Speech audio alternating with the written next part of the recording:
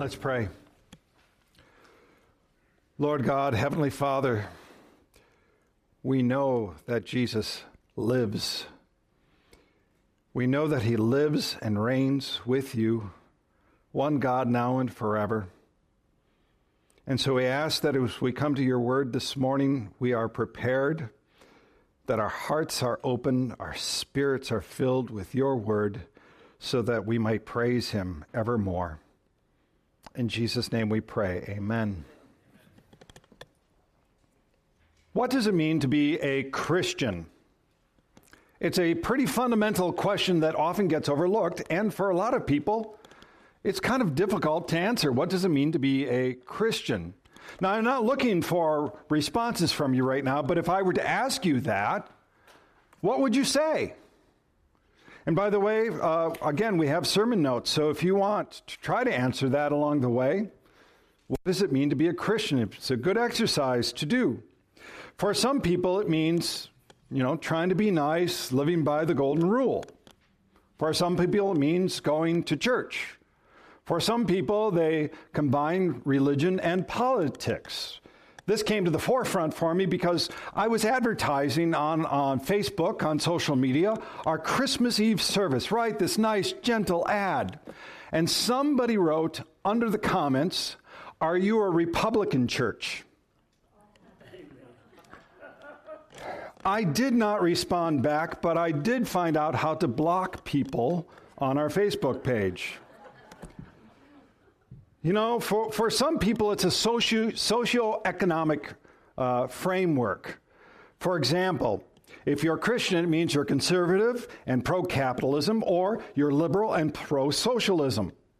Or it talks about sexuality or gender. The problem is Christianity becomes this monster of hyphenated things. So, for example, it might be that you're a Christian, you're a conservative Republican Christian or a liberal Democratic Christian. By the way, this doesn't even cover some of the things that people associate Christianity with. Some people say, actually I had one woman say she was a Lutheran Buddhist. I have no idea what that means, by the way. And just this morning I was reminded that there are people who say that they are a Christian witch. Right. So all of this hyphenated stuff about Christianity is really hard in our culture to take in. What does it mean to be a Christian? So I thought we would start a series on what does it mean to be a Christian. And we are going to cover some, not all, but some of the fundamental aspects of what that means. Now, when we say Christian, let's at least define that term. To be a Christian means you are a follower of Christ, or in a very literal sense, of the Christian party, but a follower of Christ. So the fundamental question is, well, who is Christ? Who is Jesus? And we answer that week in and week out, and we delve into that question, especially from Advent through Epiphany. We've taken a look at who is Jesus. We've taken a look that he is the shepherd, he is the Messiah, he is the King, he is the Christ, he is Emmanuel, he is God with us, and we are going to continue that no matter what message it is, because Jesus is central to what it means to be a Christian. At the same time, we are going to take a look at some fundamental aspects of what it means to be a Christian, and the one we are going to begin with today is the gospel. Just as many people have trouble answering what does it mean to be a Christian, most people, churched or unchurched, have a very difficult time answering what is the gospel. I know because I've asked many, many people, churched and unchurched, believers and unbelievers, what is the gospel? And there's a lot of confusion about it. But the gospel is the core message of what it means to be a Christian. Theologian and pastor R.C. Sproul said, "There is no greater message to be heard than that which we call the gospel. But as important as it is often given to massive distortions or oversimplifications. People think that they're preaching the gospel when they tell you you can have a purpose in your life, or you can have meaning in your life, or that you can have a personal relationship with Jesus. All of these things are true and they're important. but they don't get to the heart of the gospel. So today we're going to get to the heart of the gospel. And we're going to do that by taking a look at 1 Corinthians. Because the gospel ultimately is good news from God. Let's go to our text today. 1 Corinthians chapter 15, starting with verse 1.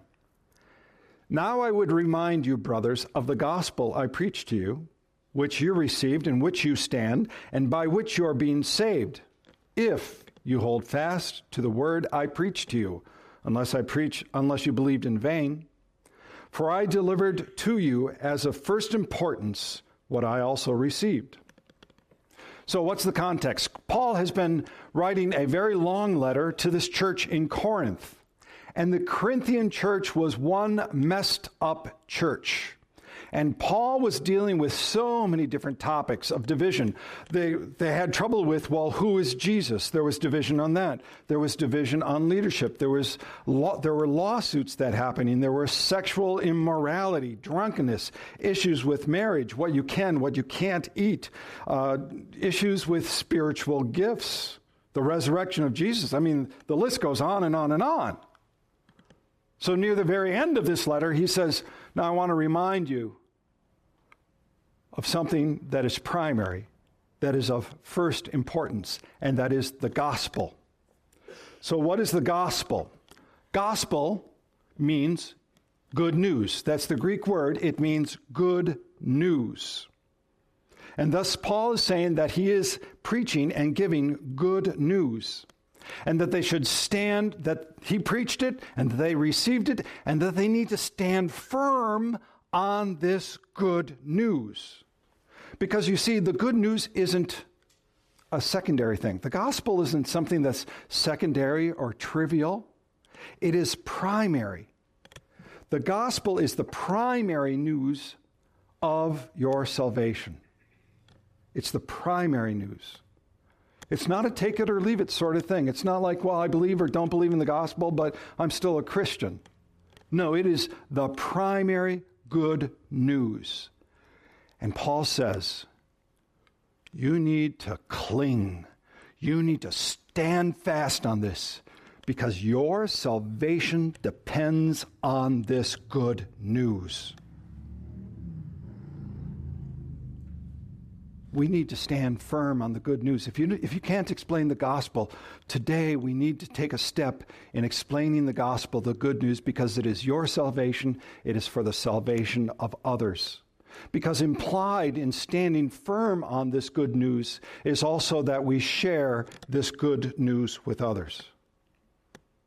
But one of the things within the verses here that I want to point out is that this good news isn't just from Paul. He says, for I delivered to you as of first importance what I also received. So he's saying, I didn't make this up. I didn't get it from other people. This is directly from God himself. The good news. In Galatians, it says, for I would have you know, brothers, that the gospel that was preached to me is not man's gospel. For I did not receive it from any man, nor was I taught it, but I received it through a revelation of Jesus Christ. That sounds nice, right? We all want to receive a revelation from Jesus. But would you like to have received the revelation that Paul received? It was more like getting smacked in the head by a 2x4. Do you remember? Paul was on the road to Damascus. And this is the account. Now, as he went on his way, he approached Damascus, and suddenly a light from heaven shone around him. And falling to the ground, he heard a voice saying to him, Saul, Saul, why are you persecuting me? And he said, Who are you, Lord? And he said, I am Jesus, whom you are persecuting. But rise and enter the city, and you will be told what you are to do. Paul was there. This bright light fell to the ground. And do you remember? He was blinded. For 3 days he was blinded. That's a revelation. If you want a revelation, that is a revelation. So Paul is making and taking great pains to say that he received this, that it is not of man, but it is of divine origin. And that is a point you must take to heart. The gospel you and I have is not from man. It is from God himself. So Paul, in these first 3 verses, sums it up. I preach to you the good news that I received, which is from God himself. So pay attention. And then, in very short order, he gives 4 facts regarding the gospel. That Christ died for our sins in accordance with Scripture, that he was buried, that he was raised on the 3rd day in accordance with Scripture, and that he appeared to Cephas and then the 12. These 4 facts summarize, epitomize the very foundation of the gospel message. Now, you and I, if we've been to church, we've read these things, we've heard these things, and they kind of, they kind of just gloss over us after a while. You go, yep, okay.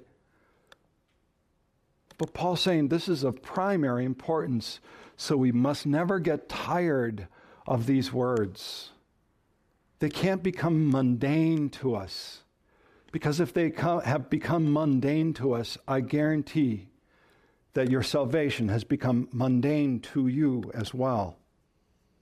So we're going to take a look at them in order here. And the first one, that Christ died for our sins.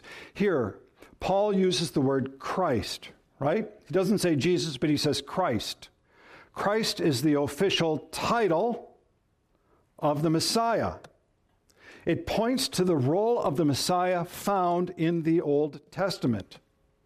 As a matter of fact, Paul has used 2 times in just a short order that all of this happened according to the Scriptures.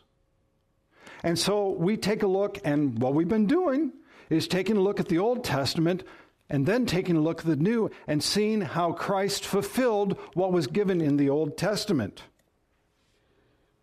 Our reading from Isaiah is the one about the suffering servant who died for us. So Christ the suffering servant, Christ the Lamb of God who died for us. And see, when it says that Christ died for our sins, you should take to effect that it means on behalf of our sins. Not just for, kind of over there, away from us, but on behalf of your sin. So Christ died on behalf of your sin. And this is the good news, right? This is the good news. The gospel is good news because Jesus was willing to sacrifice himself on behalf of our sins, or you could put your name in there. Christ died on behalf of my sin. So here we have the Paschal Lamb whose blood covers all of our sins. Okay? Now there's 2 main sticking points with this that people have issue with.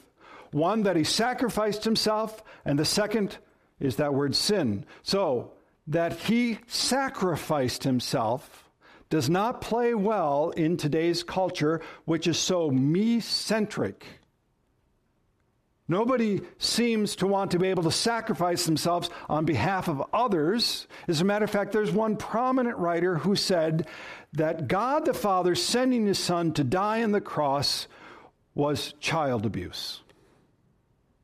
That's how some people see that Jesus and his sacrifice was simply child abuse. But they don't understand what sacrifice is. Think of all the fathers, the mothers and fathers, who sent their sons to war. Think about World War I, World War II. World War II, fighting the evil of Hitler. The fathers, the mothers, sent their son out of patriotism, out of fighting evil, knowing that their son might not come back. But they sent it, and they sent their son and it was a sacrifice of love. God the Father loved the world so much that he gave us his only Son, that whoever believes in him should not perish but have eternal life.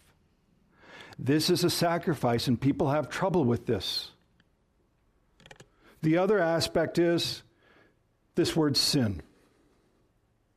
It is not a popular word in today's culture. People say, well, I make mistakes. I may not do as well. But to say that I'm a sinner before God just sticks in their throat, and they can't admit it. If there is no sin, there's no good news. If there's no sin, there's no good news. Because what is the good news? The good news is that Jesus died for your sins. I was talking with some Mormon missionaries, two very nice young ladies. And they were I said, so what is the gospel? And by the way, they couldn't answer it, right? They went all over. I had no idea what the gospel was according to them. Well, I said, if that's the good news, what's the bad news? And they were like stumped. They had no idea what bad news might be. The good news is that Christ died for our sins. The sin's the bad news. Christ is the good news. You see, in just 6 words, that Christ died for our sins, we have the summary of how Christ atoned for our sins. That's all in that first phrase. Paul's given a shorthand version of it. There's a lot to it here. So let's go to the second one, and that he was buried. This phrase really highlights that Jesus died, right? He was buried. He was in the grave. Now, there's a lot of people who have trouble with this one too. Islam, by the way, many people in Islam say that Jesus didn't die, that some people still say that it was the swoon theory, that he was mostly dead. He fainted from everything that happened. They took him to the grave, and then he just revived from that. There's a line from The Princess Bride. Anybody see the movie Princess Bride? There's this, what is his name? He's a Mad Max wizard or something. He says of the hero, he's mostly dead. But mostly dead means he's a little alive. That's the swoon theory in a nutshell. But if you read about the accounts and you know the medical accounts of how Jesus died, he died. He died and was buried. See, the fact that Jesus really died speaks to the nature of Jesus. We believe that Jesus is fully God and fully human. He had to be fully human in order to die on behalf of our sins. And he had to be fully God so that he could offer a perfect, God-honoring atonement. Fully man and fully God. This is that phrase. As fully man, he was conceived in the womb. He had emotions. He had physical needs. He suffered. He died. All critics would agree that he was human. But if you take a look at the accounts of Jesus, he also had all the attributes of God. He was all-knowing. He was all-powerful. He raised people from the dead. He was and is eternal. He was worshipped as God. Look, a lot of different people are going to make Jesus into a Jesus of their own imagination. But if you take a look at all the other religions, Jesus doesn't even compare with any of the other religions. A man named Erwin Lutzer said this: scan the religious horizons. Go to the library and read about all the religious teachers of history. Look not for a prophet, for their name is Legion, but find a Savior, a qualified, sinless Savior. You will discover that Christ has no competitor. You see, that he was buried carries as much depth as that Christ died for our sins in accordance with Scripture, and that he was raised on the third day. So, here's where some language is important. When you take a look at the verbs, died and buried, they're in the past tense. He died, past tense, done. He was buried, past tense, done. But when you get to this word, he was raised, it has a different sense and thus a different meaning. It means that Jesus was raised from the dead and continues his life in the resurrected state. It means he was raised, and that effect continues on forever. That's how this is written for our edification, for our knowledge. That Christ lives today. That he is the resurrection and the life. Do you remember what Job said? He said, "For I know that my Redeemer lives, and at the last he will stand upon the earth." This is also why we sang the song, "I know my Redeemer lives." I know my Redeemer lives. All of creation testifies. This life within me cries, I know my Redeemer lives. The gospel is that Christ was raised from the dead and that he continues to live this very day. And that he was raised also speaks to the power of God in the resurrection, not other people taking him out of the tomb, but the power of God himself raising Christ from the dead. And that he was raised on the third day. This is a prophecy. You can take a look at Scripture throughout. I'm not going to take all of the time. If you want, there's a couple places. I'll just mention them. Hosea chapter 6, verse 2. Jonah chapter 1, verse 17, which also Jesus refers to. But the easiest way, by the way, is just to take a look at the gospel reading that I gave you today. The gospel reading in John. So the Jews said to him, "What sign do you show for us for doing these things?" Jesus answered them, "Destroy this temple, and in 3 days I will raise it up." Right there. And then the disciples, after he had been raised, remembered that. And then they believed the Scriptures.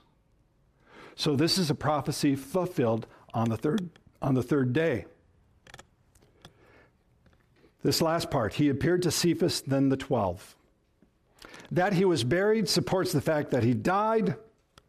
Then he appeared to Cephas, and the 12 supports the fact that he really was raised from the dead. His bodily appearance gave proof to everyone. This would stand up in a court of law because you would have all of these testimonies, these eyewitness accounts of Jesus being raised from the dead. How many of you remember the story of Thomas, though, right? Thomas said, unless I see the wounds, I put my hand, my finger in that wound, and in his side, I'm not going to believe. So Jesus appeared and said, "Thomas, come here. Put your finger there. Put your finger there." And then what did Thomas profess? "My Lord and my God."